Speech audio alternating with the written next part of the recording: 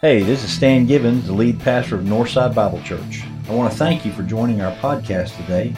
We hope this strengthens and inspires you. We want to encourage you in your relationship with Christ. If there's anything we can do, please reach out to us at northsidemobile.org, or you can message us on Facebook and Twitter. Enjoy the sermon. So let me begin by saying this morning, let me ask you, call out the name of something that you really liked. If there's a name brand, that's what I'm looking for. If there's a name brand of something you like, and you've recommended to us, you go, man, you need to have one of these, or you should have that. Call out a name brand you like. Amen. Ford. 371,000 miles on mine, so rocking hard. Served a bunch of y'all and me, huh? Reese's, there you go. Woo-hoo, that's a Hershey trademark. I am in your court, brother. So anytime you want to share. All right, somebody else, tell me a name brand that you like. Say again. Tide. Tide's good. It doesn't irritate your skin. How about that? That's good. Somebody else, give me a name brand. Nike, that's a big one. It's a big one. People like Nike. They love Nike. They don't like that other Under Armour, but they like the Nike. So what would you say, Miss Brenda? Best perfume you ever smelled. Somebody should take a note of that. Probably already knows it, though, doesn't he? All right. Somebody else. Give me a name brand. Lay's potato chips. Yeah, Lay's. Whew, they have a lot of good stuff, don't they? Talking about y'all make me hungry. Somebody else. Little Debbie cakes. I have a secret relationship with Little Debbie. So I've had an affair with Little Debbie all my life. That's the truth. Me and Little Debbie visit each other a lot on the road trips and in the tree stands and all that good stuff. So anything else? Bluebell, yeah. See, now y'all are getting going. Now you got the system going now. You're making each other hungry. Anything else? Dial soap. Yeah. You love Dial? Josh says Taylor guitars and Apple computers as he played a Yamaha this morning and sits at a Dell. So bless his heart. He's suffering as hard as he can today.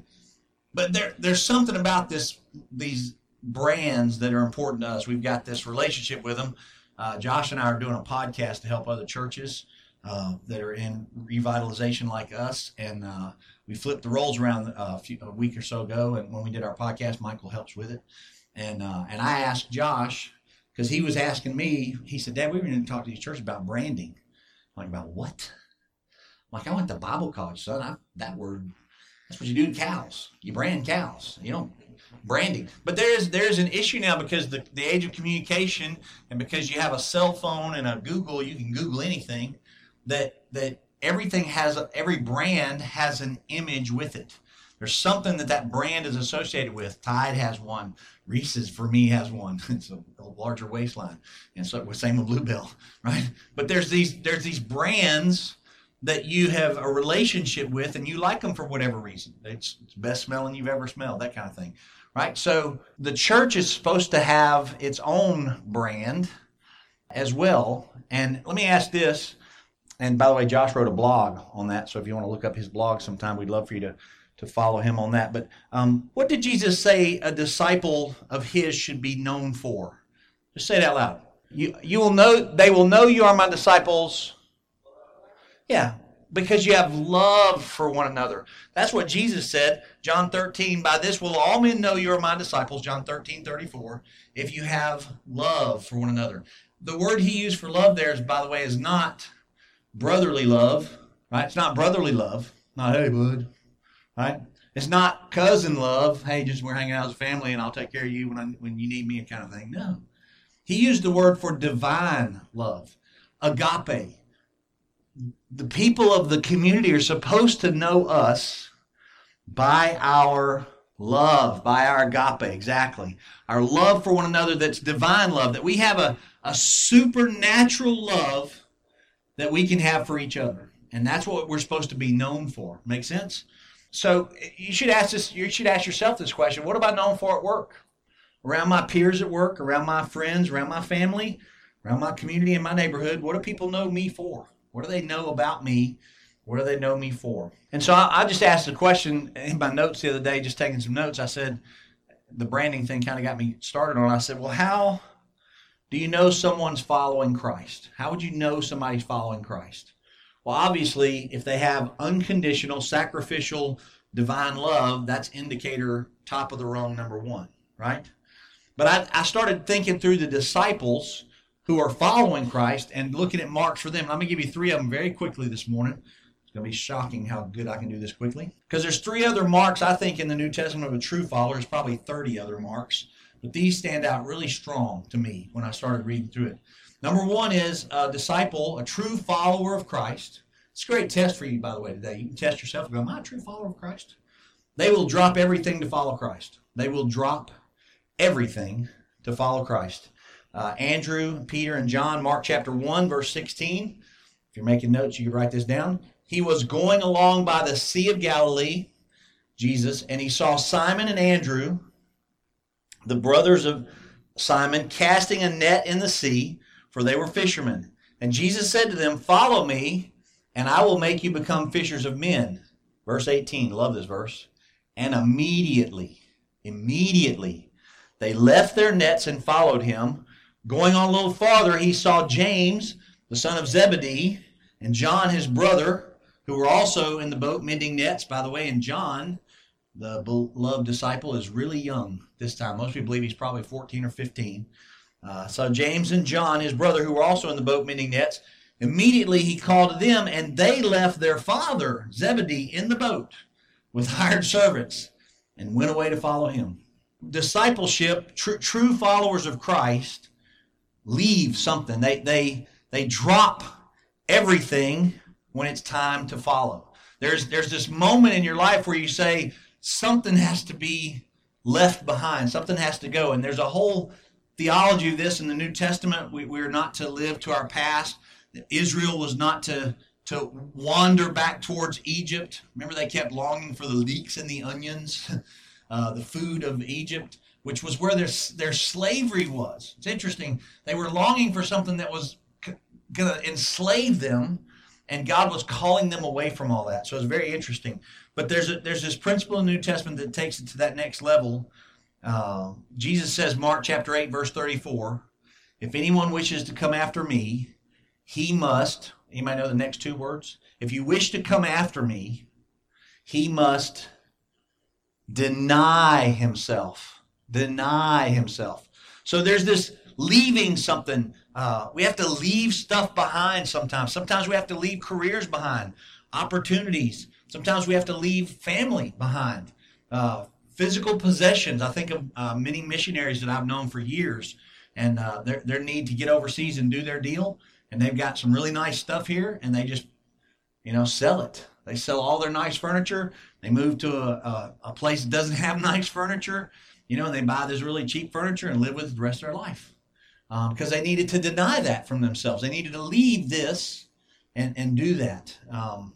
And I was thinking through myself, some of you heard me tell my story, but I was planning on being an engineer. Had a great opportunity to be a mechanical engineer and do some work with that, and a really great path to that.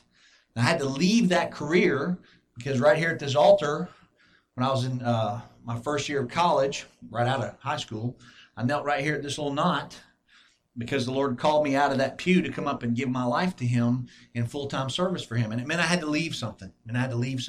So to become a deep, true follower, we have to leave some stuff behind. And I'm just asking you to think about, what are you willing to let go of? What do you maybe need to let go of in your life now that you aren't, interested in letting go of? I'll tell you one thing, and Robert's not here to rag on me. Kathy would remember. Al would remember. Because I was a boy in this church. I was a high schooler, actually 6th grade and up in this church. And Miss Mabel would remember. But I used to drive a Ford, I know, a Mustang when I was in high school, and it was the souped up version. Had the stripes down the hood and the stripes on the side, and had really cool exhaust system and really great wheels and tires. And you know what I had to do eventually to follow Christ? I had to let go of all that. I loved that car. I mean, I had a wrong kind of love for that car. I had a way higher in my life than it should be. So when it got wrecked, it about destroyed me when it got wrecked. But I had to let go of it. And over the years, the Lord's asked me multiple times, to continue to leave it and let go of it, as it rusts in Darlene's backyard now. So, which breaks my heart. But, it's not as important as what I'm doing here. It's not as important as my calling. And I can't make it that important. So, first of all, we have to leave some stuff behind, right? We have to drop everything to follow Christ. Secondly, disciples have to serve the Lord. They come alongside him to serve him. And I'd love for you to turn with me to Luke chapter 8, verse 1. Because we're going to talk about Mary Magdalene for the rest of the day. For the next 10 minutes, we're going to talk about Mary Magdalene. Luke chapter 8, verse 1, it says, "Soon afterwards, Jesus, he began going around from one city and village to another, proclaiming and preaching the kingdom of God. The 12, be the men, were with him." Look at this, verse 2. "And also some women who had been healed of evil spirits and sickness." Jesus had a couple of different discipleship groups. One was male and one was female. These women cared for Jesus in his journeys, and they traveled with him. Look what it says about Mary. Mary, who was called Magdalene, from whom 7 demons had gone out, and Joanna, the wife of Chuza, Herod's steward, and Susanna, and many others who were contributing to their support out of their private means. So here's this group of women that are identified in this passage, and disciples, the men, who are traveling with Jesus. And what are they doing? They're contributing to the work of Jesus out of their private means. And to do that, they're traveling with him. They're serving him. They're preparing meals. They're taking care of him. And so they have this surrendered life. They've kind of given their life up and said, you know what? I'm going to drop everything and I'm going to serve. I'm going to drop everything and I'm going to serve. So it's not just important that you leave stuff behind. It's important what you do, what you fill that back up with. And it's to serve others, to serve the ministry of Christ, the work of Christ.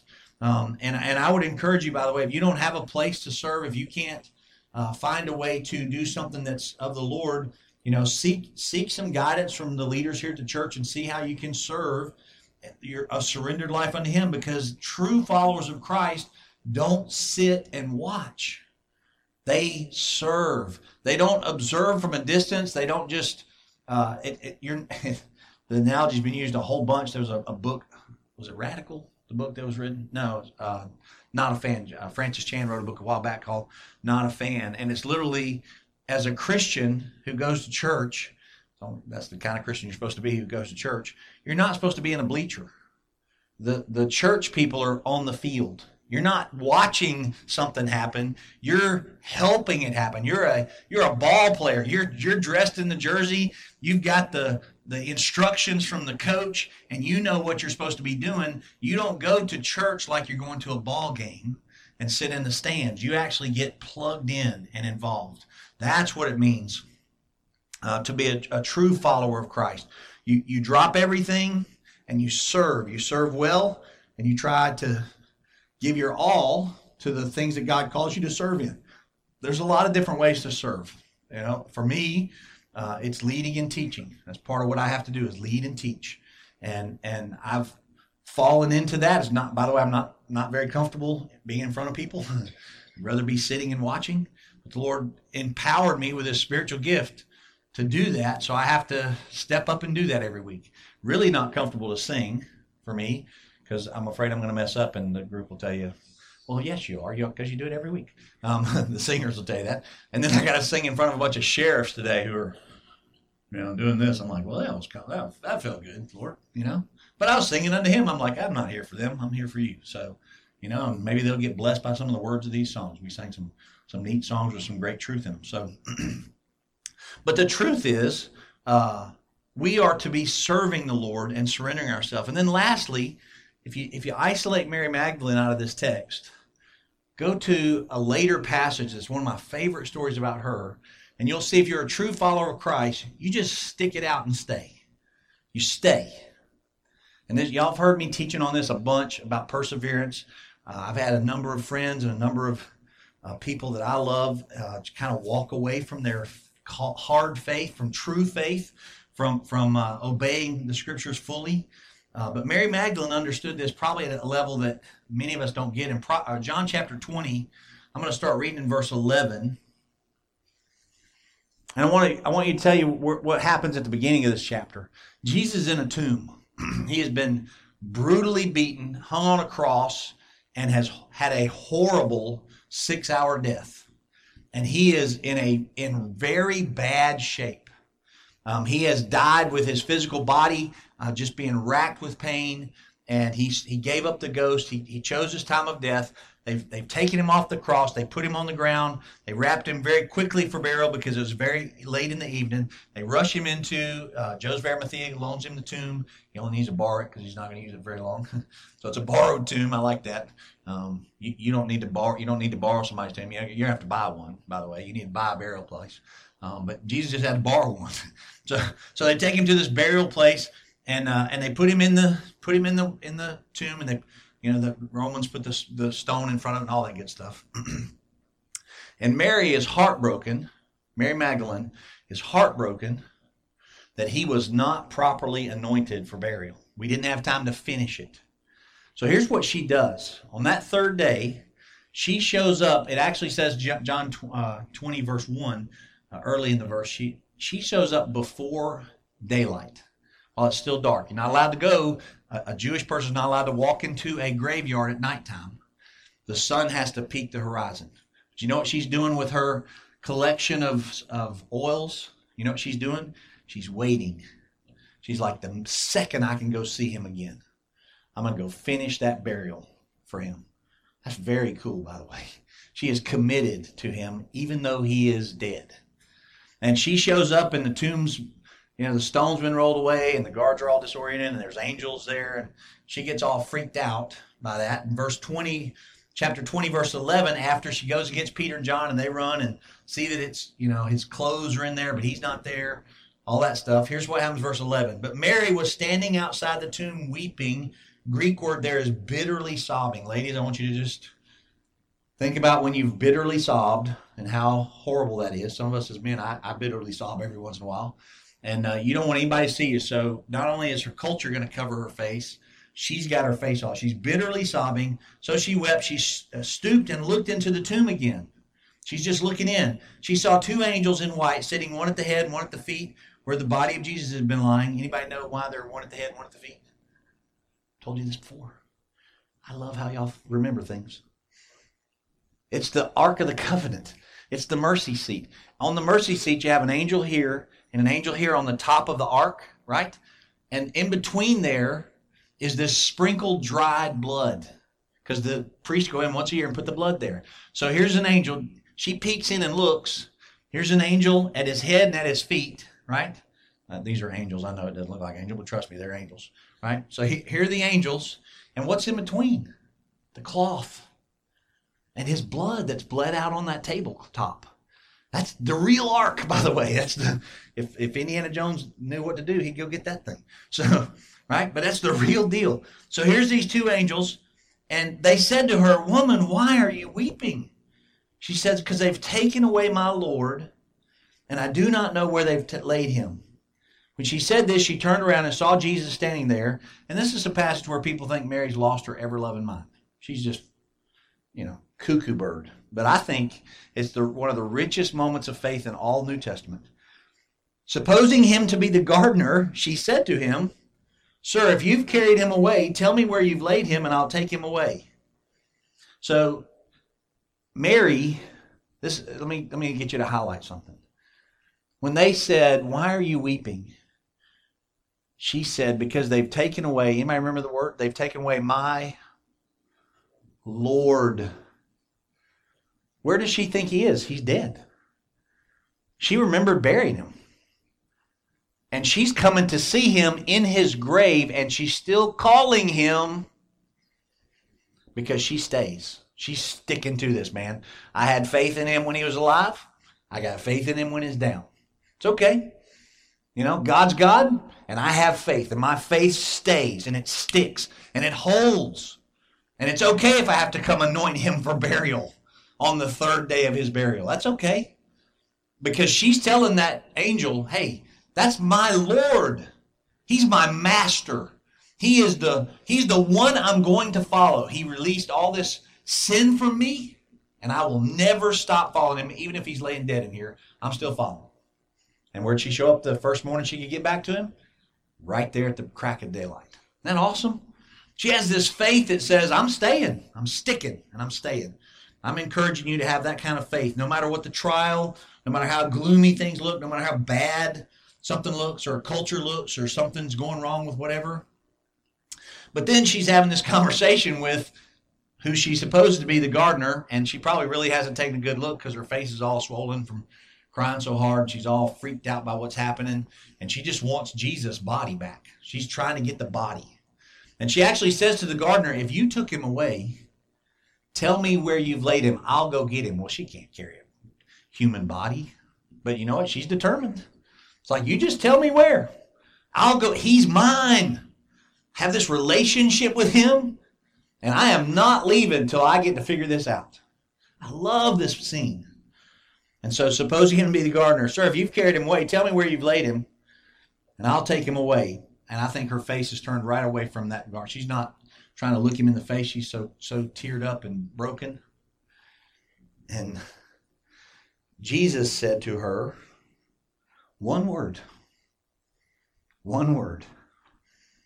Miriam, in the Greek, in the Hebrew would be, or in the original would be Miriam. And she heard her name in his voice. See, she had a relationship with him. And I love how Jesus does that. She's all freaked out, turned away. I don't know what's happening. Tell me where you've taken him. He just goes, Mary. Man, she hears that voice. She goes, I know that voice. Now, this is the part where she won't let go. She turns around and clings to him. In the Greek, it's literally cling, crush him. She turned and said in Hebrew, teacher, Rabboni. And Jesus says to her, stop clinging to me. You know, it's like, you're crushing me. Stop. You have to go. We've got stuff to do. And he sends her out to serve. What has she done all her life? Served him. He says, stop holding on to me, for I have not yet ascended to the Father. You go to my brethren and say to them, I ascend to my Father and your Father, my God and your God. Mary gets to take the message back. First one to see him, by the way. Take the message back. And I'm telling you, it's because she's willing to stick it out and stay. True followers of Christ drop everything when they get the call to follow Christ. They drop everything. They choose a life of servitude. I'm going to serve, I'm going to serve, I'm going to serve, because that's actually agape, right? We said the brand that Northside should have is love. By this will all men know that you're my disciples if you have love for the Lord, love for God, right? And love for one another. So you have that responsibility to serve, but then you also got to stick it out.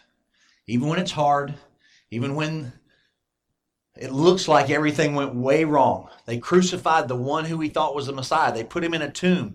That's okay. I'm going to go anoint him. He's my Lord. I know he's the Lord. He delivered me from a ton of stuff. So you can talk bad about him. By the way, it's real trendy today for middle-aged, younger, I guess it's older millennials. I can't figure the age bracket out yet on it. But it's real trendy for people who once were of the faith to renounce their faith on social media and get all this, wow, that took a lot of courage. It took a lot of courage for you to renounce your faith and walk away. No, it doesn't. That's cowardice, by the way. What takes courage is for us who love the Lord to say, I don't care how bad the culture thinks of me. I don't care what you think. I don't care how stupid you think I am for following God. I'm sticking to it. And I'm staying with him because of what he's done for me. He saved me from my sins, right? So what was the one I was telling you about, Josh? There's a couple of the YouTube guys that are real famous. Rhett and Link is their name. Rhett and Link, they renounced their faith this last week. They were youth pastors that started that whole thing, and then they just went off silly and had fun with it. They're famous on YouTube. I know some of y'all have no idea what that means, but the younger ones get it, right? They were real famous on YouTube. And this last week, they've announced Hollywood. They've gotten all caught up in Hollywood. We're renouncing our faith. We're walking away. I'm like, that's not smart. It's actually stupid. You know, the issue is to stick to it. That's what I love about Mary. She stayed with him. She trusted him as Lord, even when it looked like it wasn't going to work. And she stayed with him. And then when he gets her attention and calls her name, he puts her right back into serving. He's going, here's what we do. You go tell them all. Things are going to change. And man, you talk about a woman that was seriously on fire for God. It had been Mary Magdalene, right? I want to encourage you guys to be people of faith. And I want to ask you to evaluate yourself. What are you holding on to that you might need to let go of? What are you not willing to let go of to deny yourself so that you can be a better follower of Christ? Just think about that. I want you to think about how you can better serve, because true followers of Christ serve with the God they love. How can you better serve this community, the people in your neighborhood? How can you better serve them? And what's going to help you stick to it? I'll tell you one thing that'll help you stick to it. You got to be around people that are committed to sticking to it. Okay, you got to have friends that go, man, if I'm having a hard time, I need to tell you I'm having a hard time. You got to talk me right back into staying. Stick to it. Don't give up on my faith life. Stick to it. Amen?